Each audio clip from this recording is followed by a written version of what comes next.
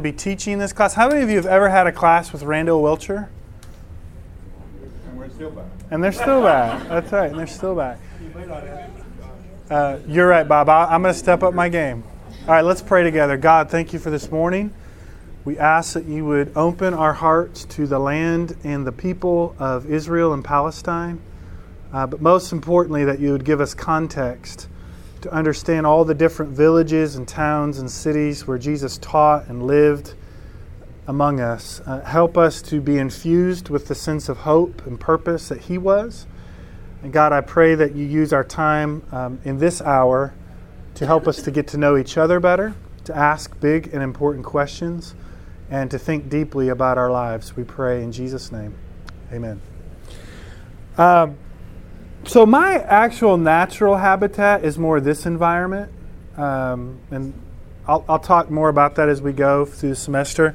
I think, Kara's here, so I always have to check to see if my wife is in this class. That changes the stories I can tell. But Randall and I got to experience Israel together. Randall's been twice now. I've only been once.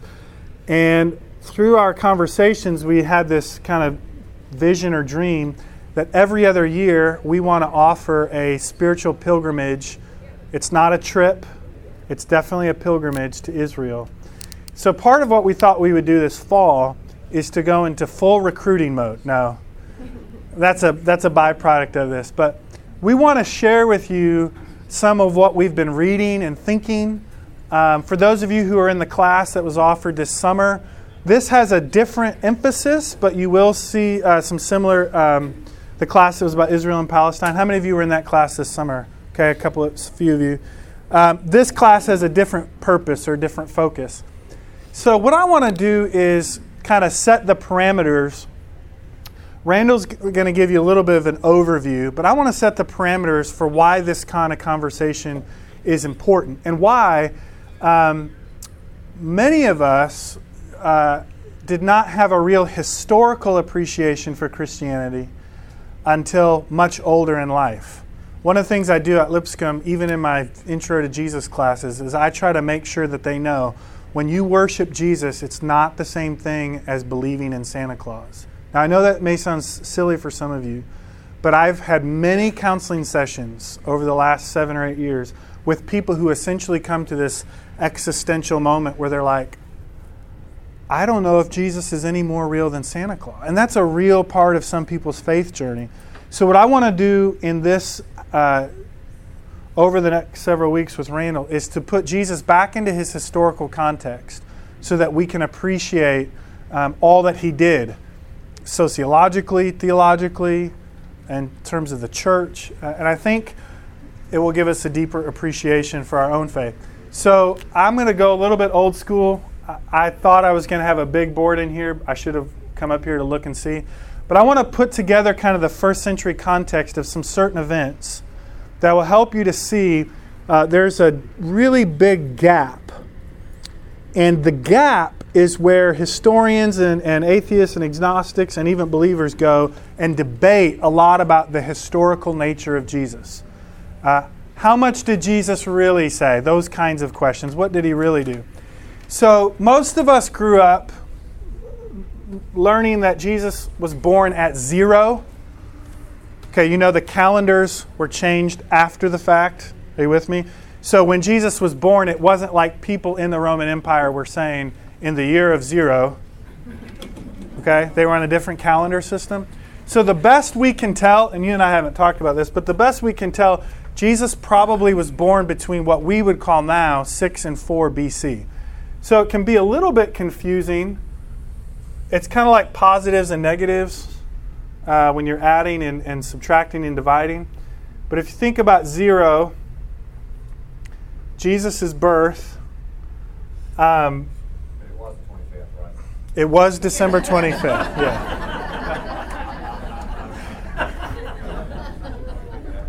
That's right. Don't mess with Christmas. I learned that a long time ago.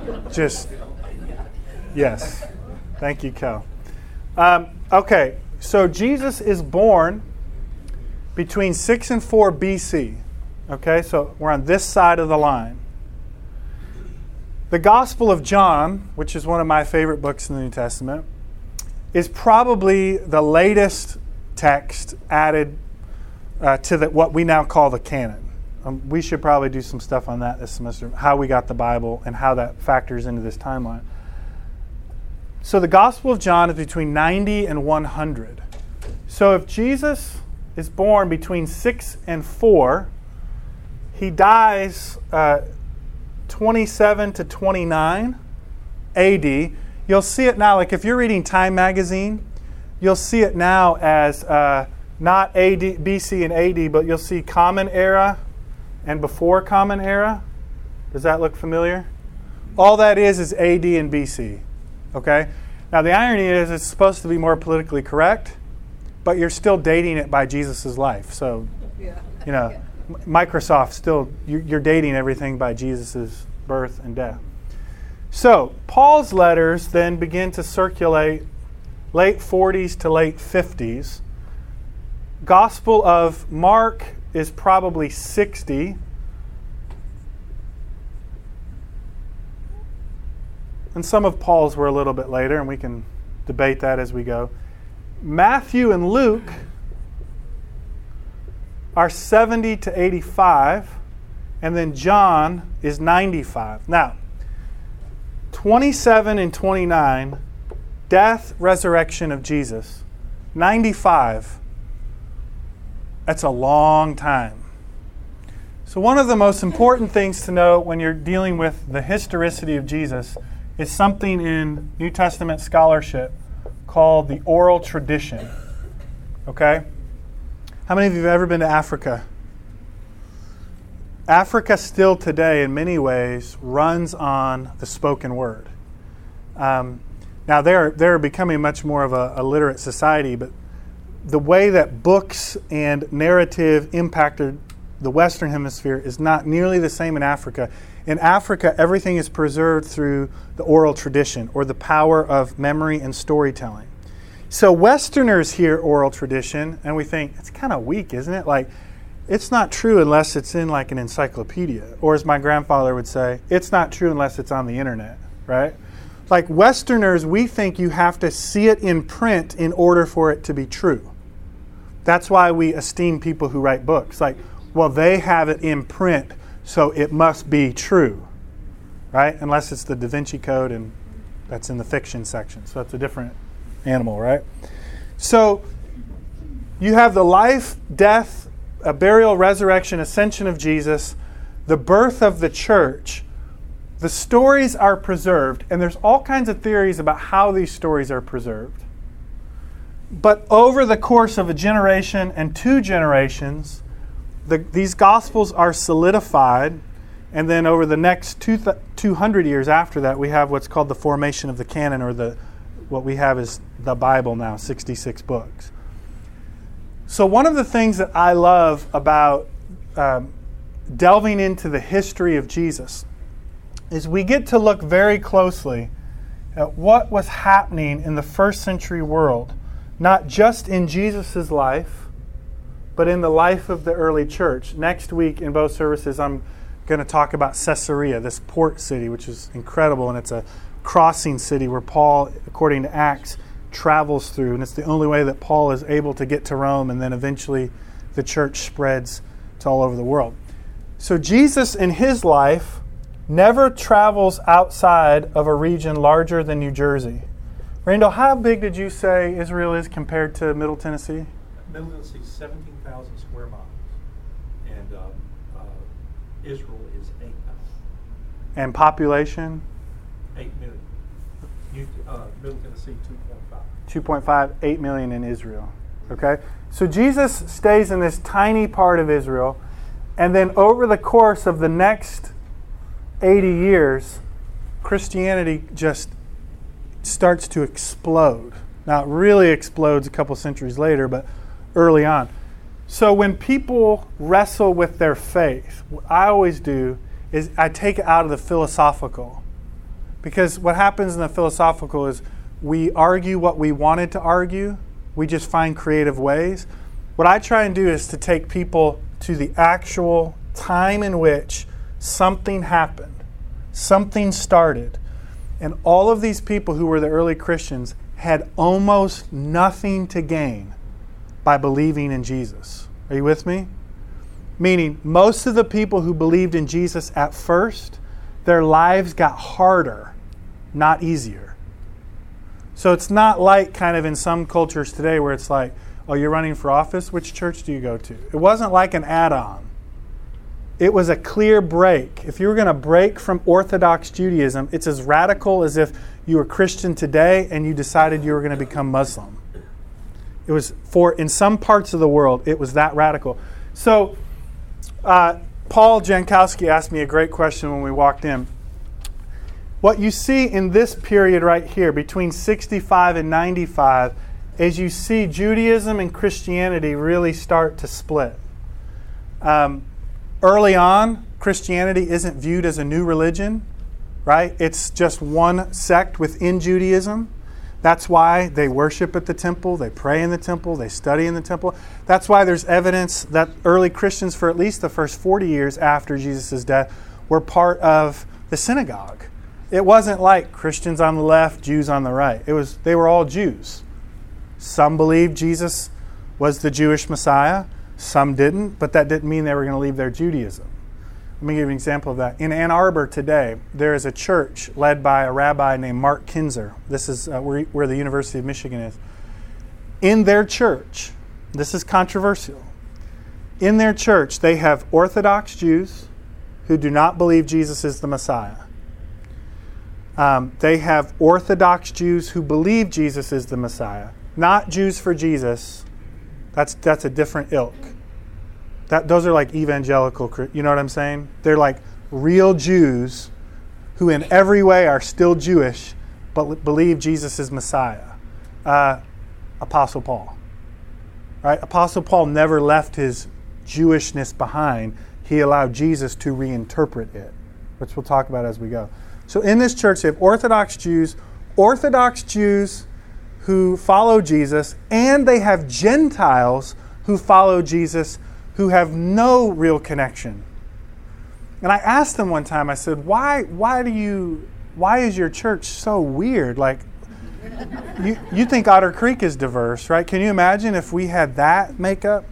And he said that he found it was one of the most remarkable witnesses to people about the real power of Jesus, that they would still be welcoming of all of Jesus's people. Now, he's not a universalist. He's not saying, well, they just get in. He's not saying that at all. But he is saying, if you grow up in that church and you're Orthodox Jewish and you don't believe Jesus is the Messiah, on the day of judgment, when Jesus appears, all of his Orthodox Jewish friends will have 50 years of conversation to recognize in that moment, you know what? He really was the Messiah. Because that's the real difference between Jews and Christians. Christians believe that the Messiah has come and is coming. Jews simply believe he hasn't come yet. Are you with me? So what happens in this split, and the Gospel of John probably names it clearest, what happens in this split is people are forced to choose sides. Now, part of that's because of what happens in Rome in 49. It's a whole story about, this is before Nero went crazy. But Christians are blamed for a fire in Rome. And then there's all these other events that happen in Rome that cause this real friction between what we would call Orthodox Jews and Christians. But as the split happens, as the chasm happens, Christianity has to go back, Christians, in the oral tradition, and they have to ask themselves what's most important. That's a huge context for most of Paul's letters. Philippians, Galatians for sure, Romans, 1st and 2nd Corinthians, which is really 2nd and 3rd Corinthians. So there's this kind of undergirding foundation to the whole thing that when you just pick up your Bible and just start reading, I, Paul, an apostle of the Lord, sent by one to... He is part of this hot mess of trying to figure out how do you stay true to Jesus, still love Jesus' people who don't believe in Jesus, but exist for all these other people who have never even heard, Gentiles, of which most of us claim identity. So, now Randall is going to definitively put all this together.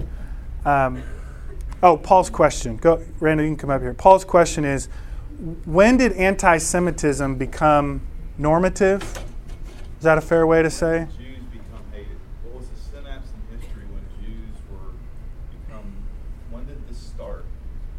Yeah. So that's actually a great question. I will ask some of my Jewish friends this week what they would say, because I would always trust their answer to my answer. I would challenge us to think in terms of waves or cycles. The Jews in the Old Testament are always a minority. Even at King David's apex, they were still a minority in the grand scheme of things. But I think you see tension in the Gospel of John between Jews, they're called in John, and Jewish believers. The destruction of Jerusalem happens in 69-70 AD, which will be a big deal for politics today, for how you read the New Testament. Jerusalem is destroyed in 70. Judaism goes from being a temple-centered religion to being synagogue-centric. Because there's no temple. There's still no temple today, right? And Israel could have built a temple in the 60s. That's what's crazy. They actually had the Temple Mount. The 1960s. 1960s, yeah, sorry. Yeah. And the rabbis told them. The rabbis told them. Living in that time. It was so. You guys will not believe this. Yeah, Israel had the Temple Mount. They could have gone back, and the rabbis said, "You can't do it by blood. You can't do it by blood. You can't do it by force." Now, you can imagine, especially secular Israeli Jews, they are still irate about that because it's Dome of the Rock now. It's controlled by Muslims, and there's some crazy stuff happening underneath the Dome of the Rock. So I would say think in terms of waves. This is a big wave, but I think historically speaking, the most significant is the Protestant Reformation. And this is going to be hard for some to hear. But Martin Luther, at his core, was anti-Semitic. He wrote a book called Against the Jews. And it's not like a tricky translation. Like the book in German is called Against the Jews. And a lot of theologians, and Martin Luther did some incredible things. Just like a racist preacher 100 years ago could have cared for orphans, right? And you could say, well, how could he have cared for orphans but been racist? Welcome to humanity, right? So Martin Luther planted the seeds, many believe, for the Third Reich to flourish in Nazi Germany. I didn't intend to go this, but you asked such a great question. The German Lutheran Church was the dominant church of Germany in the early 1900s. You can go in the Holocaust Museum in D.C., in Jerusalem. They have captured all these photographs in German churches where they took the swastika, the main symbol of the Third Reich, in German churches and laid it over their pulpits. That's why I get nervous when people want flags in the... It's not even because of the people who want the flag. I just get nervous because of what happened in Germany. So many people believe that when Martin Luther, towards the end of his life, wrote Against the Jews, he actually has some material in that book which suggests if Jews do not accept Jesus, it's okay to kill them. Again, this is common. You can go and read it. So many theologians have traced from Barmen Declaration, which was the resistance against Hitler, Dietrich Bonhoeffer, who's become really famous now, that Luther's inherent anti-Semitism and his anger towards Jews is what laid the foundation, not just for the Holocaust, but general anti-Semitism all over Europe, and then obviously in the United States. Yeah, it is a fascinating. It's going to become very apparent to you which one of us has a PhD. Real quick. How many of you grew up in a church where the preacher sat down from the sermon, took 5 minutes to go? Oh, yeah, thank you. Took 5 minutes to go get water, and then got up and taught the Sunday school class. I did. I did too. Sunday night, Wednesday night. I'm just thinking those were real preachers. I just think it's great. Let me say something to that question real quick. That's something I want to know the answer to, and going to Israel won't solve that. You're just going to have a deeper, you're going to go, why in the world is this small population of people all over the world. Why are they so hated? I can't figure it out. I can't get it. So that's my 2 cents worth. I want to just kind of peruse real quickly, and I through some pictures that I've put together, just kind of to help you a little bit. Just what is so unique about Jesus? What I love about what Josh did with the timeline deal is one of the things we're going to be asking. One of the deep questions we're going to be asking is, why would God not send Jesus to us today? If He wants to evangelize the whole world, if He wants to change the whole world for His Son, why would Jesus not hit the earth today? With Twitter, with the internet, with television, why was this time the best time in the history of the world to send His Son to do the mission that He sent Him to do? So that's part of what we're going to look at. Each one of the towns that we're going to talk about, we have 14 weeks, and each one of the towns that we're going to talk about has a different story. And how that story connects with the story is kind of where we're going to go this semester. I hope to give you, and you may glaze over at this, I hope to give you some bit of a geographical familiarity with Israel, because it is a very, very unique place.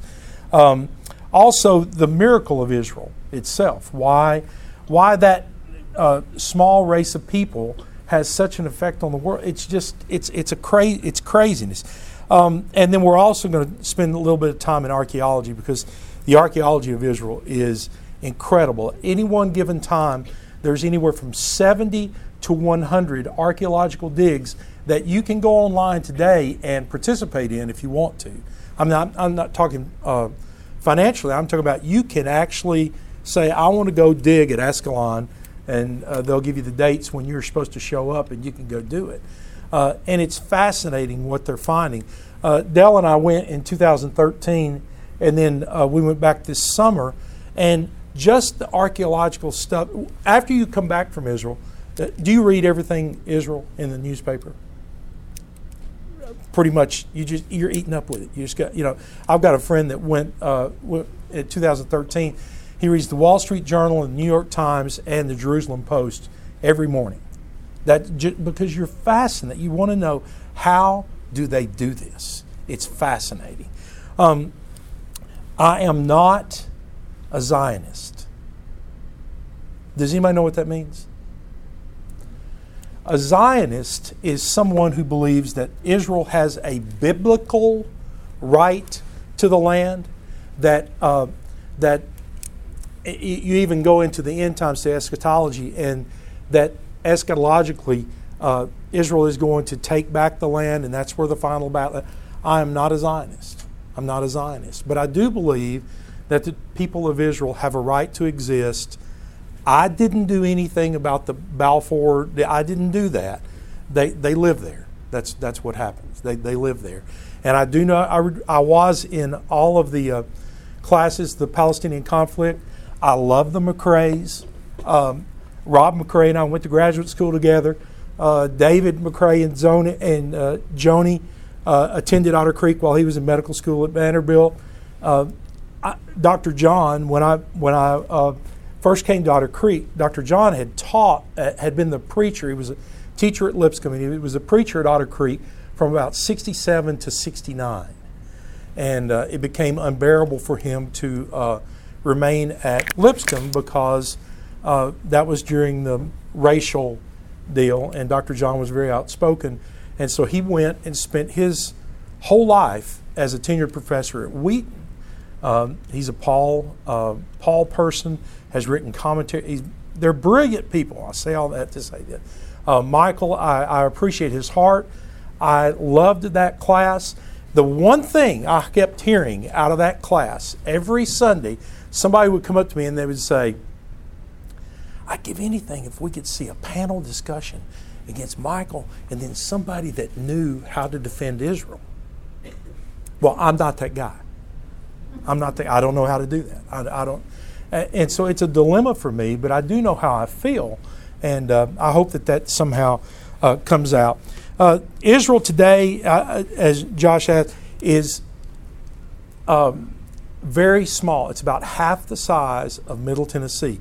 It's 270 miles long, 32 miles wide at its shortest distance, 32 miles wide, and 85 miles wide at its largest distance. So it's just not big. From the Mediterranean to the Jordan River, from Hebron, the Mount Hebron, to the Negev, the desert, which literally goes beyond here. That's how big Israel is. Let's look at some of these slides if my thing will work. Whoop, whoop, whoop, whoop, whoop, whoop, whoop. Never done this before. Bought this yesterday. It's a pretty cool toy. This is Israel as it exists today. From Hebron up here to the Negev, from the Mediterranean to the Jordan. And then you see the parts that were carved out in 1948. This is the West Bank, anything west of the Jordan River, and the Gaza Strip. It's interesting that Israel has never... Why don't I do that? I got one of these things. Cool. I'm just learning. These toys are great. Israel has never owned the Gaza Strip. As a matter of fact, when Jacob bequeathed all this property to his sons, he gave the tribe of Dan, Ashdod, and Ascalon with the hopes that they would take the Gaza. Who is the most famous Danite? Who? Who? Samson. Samson was the most famous Danite. That's a Harding grad where they teach the Bible. That's awesome. Wow. Stephen. Samson was the most famous Danite. Remember when he took the walls of Gaza and carried them to Hebron? Amazing. All right. So this is Israel as it stands today. I just want to take you through and just show you a few pictures of Israel. This is Lake Hula. That's Mount Hebron in the background with snow on it. This is the Judean wilderness. That's a little girl in the Judean wilderness. This is the mighty Jordan River. Another picture of the Jordan. It is. Crossing the stream. There we go. This is Jerusalem from the eastern slope. We're actually standing on the Mount of Olives, overlooking. This is the temple walls, the Temple Mount area. When Jesus was alive, the Temple Mount, that's not true. When Solomon built the Temple Mount, it was 3 acres. Herod the Great expanded it to 13 acres. Dome of the Rock is over here. I'll give you some more pictures of that. Here's Dome of the Rock.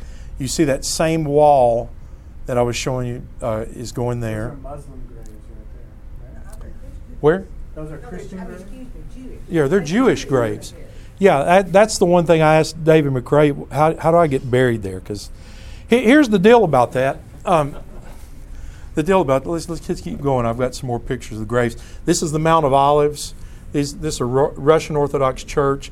The bad thing about Israel today is they built churches over everything that is cool. So you can't see. Yes? Well, the geographical lives of Israel today are the same as they were before World War II and loss of rating. I don't understand that. The geographical Boundaries.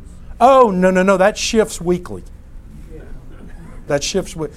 No, within 80% of what you would know in the New Testament is roughly like in your concordance in your Bible. It will show you Israel in the first century. If your Bible doesn't have it, get a different Bible. But it's within 80% of what we have today.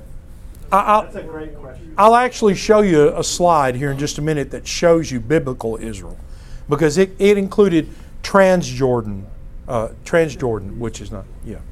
Okay, these are more the graves. Now, here's an interesting fact. You can know where you are. Why do I need that?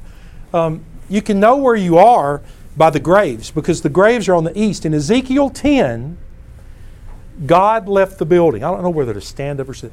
God left the building. Up, down, up, down. God left the building. God left the temple. And So he left, if you'll read, he left on the east. He walked out, his spirit left through the east. Mashiach, when Mashiach comes, is going to come from the east. So all the Jews want to be buried on the eastern slope of the Kidron Valley. This is the Kidron Valley right down at Brook Kidron. And they want to be buried on the east, so when Mashiach comes, they will raise first. Most Christian cemeteries today face the east. I didn't know that. You're going to have a bunch of trivia. What I When should say is the most expensive burial plots in Christian cemeteries face the east. Well, I'll say this. You can't get in there. It would take a lot more money than you and I got. Matter of fact, Oscar Schindler is buried. He's buried right up there somewhere. You got to do a bunch of great things to get buried there. Okay, this is the Jezreel Valley from the top of Mount Carmel. Anybody know what the Jezreel Valley, what that means? Okay. The Har Megiddo is back in this area right here. The Tel Megiddo. Let me tell you what a tell is. A tell is where a civilization lived, and then something happened to that civilization, and they got killed. So they built that was such a strategic location. They built another civilization on top of that civilization. Then that civilization got killed, and Tel Megiddo, there were 17. They found 17 civilizations that live on this mountain, which is called Mount Har Megiddo, and it overlooks the Jezreel Valley. The Jezreel Valley is one of the most fertile valleys in all of Israel.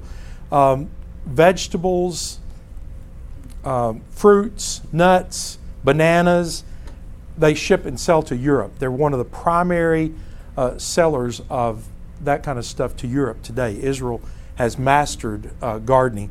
But if you think there's a battle going to happen on Jezreel, you see this right here? That's an F-15 fighter base. You don't see any hangars. There's no hangars. There's no buildings because it's all underground. You can sit there on top of Carmel and you can watch that F-15 just come up out of the ground and go whoosh, and he's gone. Yes, there's not going to be a battle there. All right. That's the statue to Elijah at Carmel. This is Nazareth. That's just a church on the Sea of Galilee. It's actually a monastery. This is the Sea of Galilee. Sea of Galilee is about 30 miles long, 7 miles wide, some places 3 miles. This mount right there is my favorite place in all of Israel. That's Mount Arbel. I'll tell you about that when we get there. Here's a, help me, olive tree. This is an olive tree. This is actually in Gethsemane. And some of these olive trees, I'm not going to say they're 2,000 years old, but olive trees never die, really.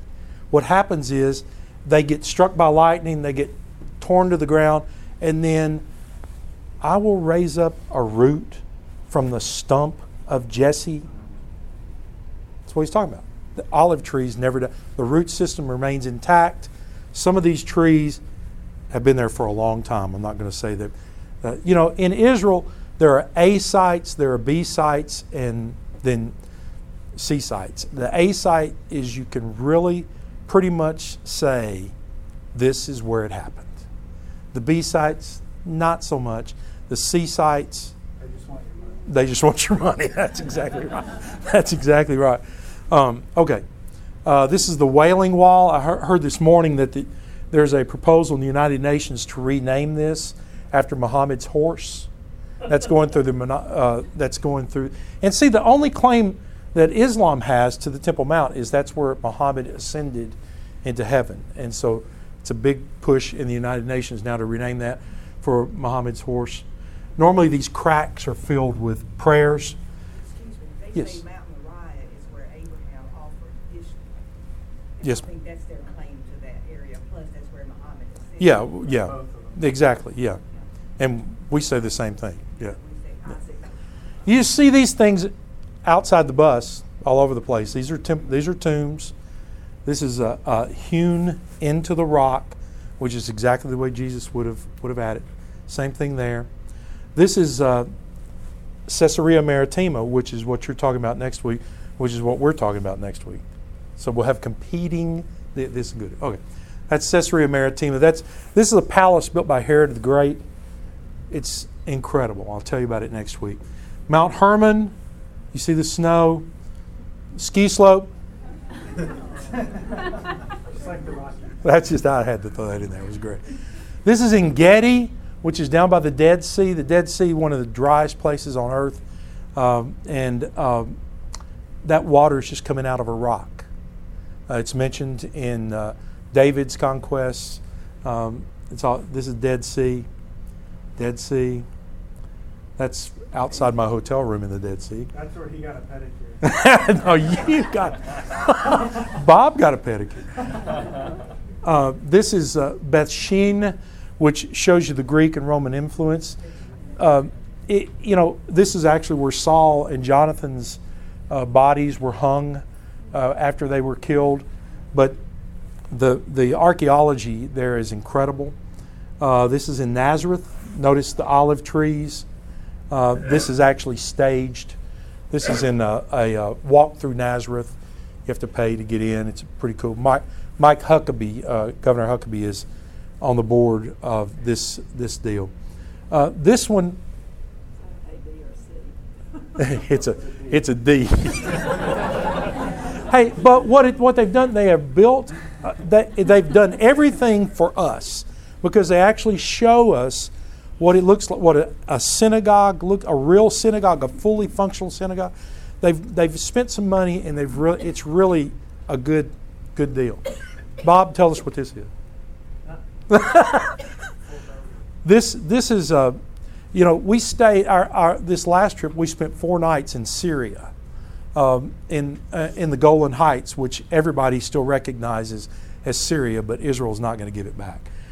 And we were having a devotional in a place called Valley of the Tears. There's tanks from the '67 war that have been, and we're looking at this town. This is a Muslim town in Syria of about 50,000 people. There are currently only 5,000 people there. And while we were there's 5,000 people and ISIS. And while we're having our devotional, a big plume of smoke comes up over here. You hear concussion grenades, and you hear bullets going off. And it really took you back because people were dying right there at that time. That's just the Jordan River Valley with all the palm trees. You just killed our entire trip. You realize that? Hey, everybody's like, "There's no way I'm going to." Let's go back to this because you see that. Let's go back to. You see this mountain right there? You see this mountain? There's an Israeli outpost right there, and they're watching not only us and them. And I promise you, there's nothing going to get between that. It's not going to happen. Okay, these are mosaics, and Josh just mentioned. What time is it? I don't even have You're good. These are mosaics, and this is found in a little town called Magdala, which in 2013 this had not been found. Our guide said, "Well, that's a shopping center right there, and they're doing another shopping center, but they hit some archaeological stuff." So, okay, we go back this next time, and they have uncovered some of the most incredible This is one of the most incredible archaeological finds in the last 1,000 years. This is a replica of the temple built like a Moses seat. And it's got, I forgot all the, when we get to that, I'll tell you what it has on. But it's fascinating. And they just found that within the last 3 years. More plaster, you can see the colors. That's actually from Masada. You can see the colors and the way they built everything. More mosaics. But those mosaics, there's a project called the Temple Mount Project. It started in 1999 because Islam, I'm not going to say anything bad about Islam, because of their belief that God is great and He is a monotheistic God, He is the only God, they do not tolerate anything that would say there's another God. Okay? So when Israel allowed them to keep the Temple Mount, and they have been digging underneath the Temple Mount. And they take these big trucks out at night, at midnight, and they go dump them in the Kidron Valley. And just this week, they found a coin dated 56 AD that had Nero's picture, a solid gold coin in that sifted junk. Like they dumped this dirt out at night, and there is a whole group of people called, and you can go donate online, the whole group of people called the Israeli Temple Mount Sifting Project.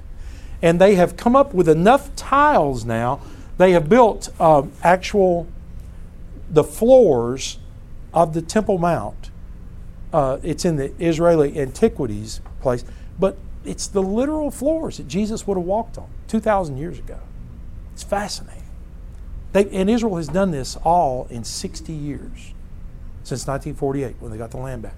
Okay, this is, there was a question, I forget what I was going to... Borders. Oh, borders, okay, that doesn't show it. But here's another orientation that's really fascinating. This is the Mediterranean Sea. This is the lowlands. This is the Shephelah, which is literally the foothills. Then you go up to Jerusalem. You go up to Jerusalem. Everyone that goes up to Jerusalem goes to worship. I'm going up to Jerusalem, going to worship. About 2,500 square feet, and then it falls off. This is the Jericho Road. On the Jericho Road, there's room for just two. Nobody will tell me why. Must be. You go down to Jericho, notice you're at negative 825. It's below sea level. That's the context for the Good Samaritan. Exactly. The Sea of Galilee is 625 feet. The Dead Sea is 1,300 feet below sea level, the lowest place on earth.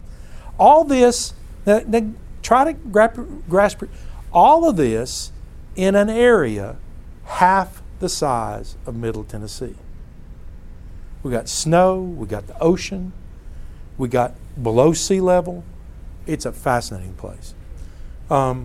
This does not show it. This shows it. The 12 tribes. This shows where they're given Simeon. Remember I told you Dan, Ephraim, Manasseh, Zebulun, Asher, Naphtali, Manasseh, Gad, and Reuben. This is the area of the Moabites. This today is modern Jordan. This today is modern Syria. This is today is modern Lebanon. Okay? That's surrounded, and they go all the way down to here. They captured this in the 67 war. If it weren't for that, we wouldn't have Masada. No one in Egypt had Masada. There was no excavations in Masada prior to the 67 war. None of this. Okay, I'm done except for this. Are we okay on time? Yeah, you're good. Okay. Well, this is what we intend to look at, and when we intend to look at them, and hopefully, Josh can give you the theological implications. Next week we will open our Bible. This is the first class I've ever taught that I didn't open my Bible. It bothers me. We're going to open our Bible next week. Caesarea. We were mad too.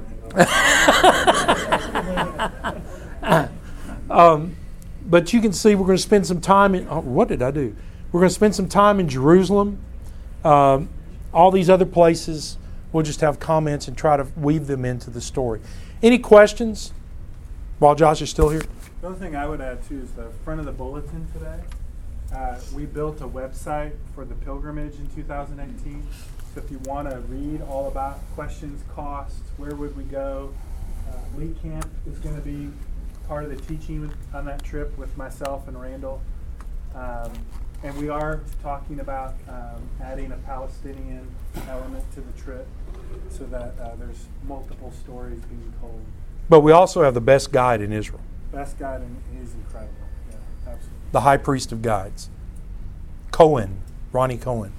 Cohen means high priest, so he's the high priest of guides. Questions?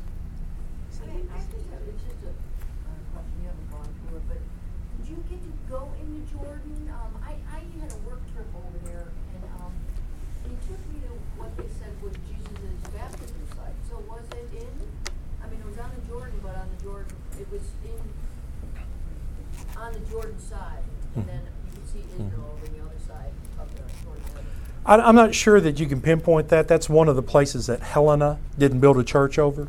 When Constantine told his mother to go buy up all the Christian sites. They didn't build a church over there. John the Baptist was killed at over on the Jordan side. But they did in their current ministry, they did end up going over. Oh yes, yeah. Transjordan was, as a matter of fact, if you go to Jerusalem, I just took my deal out. But if you go to Jerusalem, remember when Jesus deliberately went through Samaria, that was not customary. You would go on the other side of Jordan because they didn't like Samaritans. Right? Yes. You said there was a point that said it was 56 AD, but they didn't label themselves as 56 AD. Who? It said 50. You know, that's a good question. They're translating the Roman, the Greek Roman. Because when did that calendar happen? Somebody said we're going to start our years. You may think you're such and such a year now, but I mean, the Julian calendar was based on Jesus, was it not? Well, we'll get back to you on that. We'll find the answer to that for sure. Yeah. Anybody else? Adios. Thank you.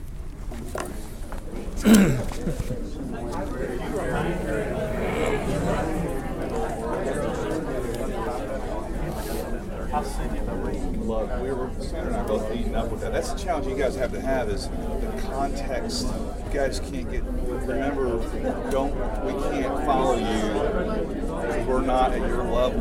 But it's so fascinating. It's mind-blowing. But we need you to remind us. But you guys, you're like me talking about marketing. I got and they're going. And I'm like, And I don't mean it in a negative way. No, I understand, We're totally. so on fire with this. Just remember who. Are you going?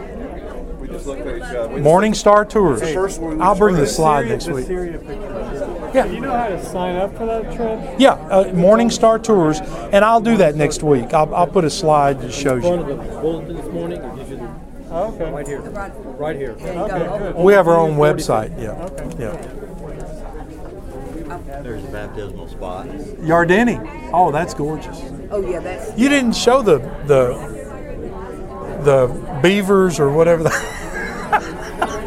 You know, hey, the way they dated those coins, they had the emperor's picture on it. That's how you can pinpoint 50 cents. Okay, that's a good question. I didn't think about that.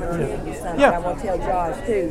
You know, I've been 5 times, and it's just God. I just thought it was going to be one time, and I had to go back. Right. It changes your life. That's right. It was 2005, and I've had a relationship, with the Palestinians, and let me tell you what Michael is saying. People don't know that narrative, but I want to tell you something else. Yeah. Hey, Josh. Okay. These are Jennifer's parents Yeah, from you know Nova that. Sibirsk. Jennifer. From Abu Dhabi? He knows that, and Okay. our son James. The first time we met, they connected that. That is amazing. Let me I forgot, because she said y'all got to go to Woodmont, and she talked about him. Well, let me tell you, I'll talk to him. Yeah. I know He's a busy man, Yeah. but this meant I just wanted to share my journey, so I made personal videos, and I have showed them to churches and different small groups, and I did recruit people. And it's a beautiful videos, it's music, it's got every site you want to see. It's about a 20-minute video. I would love to show you and Josh, because I think you might want to show it to other people, because people have said, I never wanted to go to Holy Land until I saw your video. Right. So I want to tell you, I really want to have Can you send it to me? We'll check. But I would like us to have you in our home if you could. And we're just in an apartment in Cool Springs. Have you and Josh and a couple because we have a small apartment. We have a big screen TV and it shows up so good on that big screen. But it's music. It's got our ministry with the children. We go to the hospitals and minister to these disabled children. It's got everything, every scene, every working. That's amazing. You know, it's got all the people. Anyway, we'll talk to you Yeah, later. I'd We'll love be to. here next Yeah. week. What is somebody had referenced Moses' seat, or there was a picture of it. So what is Moses' seat? Moses' seat is where in every synagogue they would have had a Moses seat. You'll see it better at Chorazim. The only one archaeologically they've ever found was at Chorazim, which is one of the places where Jesus. And what's the significance? That's where the rabbi would sit. Ah, the rabbi. And then you Google Moses seat, you'll see all through Scripture, I come before Moses to seek mercy. at Moses, at the seat of Moses. Plus, we have such a heart. It's amazing. Yeah. Good morning. Palestine and Israel because we've been so many. You're welcome. What you And then said just this about the series. Bible. The whole I told them, I said, I want to go in that class. I want to hear what they have to say about all of this. It may be the only way I'll get there. But I said, I want there to be some Bible. Yeah, well, that's. And there is. Well, thank you. Thank you very much. Yeah. It's going to have to the only thing be. that matters. Yeah, well, it matters. Yeah, it does. I mean, we can't know about all of this without the Word. Right. So Right. I just really appreciate that. I appreciate it. Thank you. Thank you for saying that. I've been 5 years. 3 years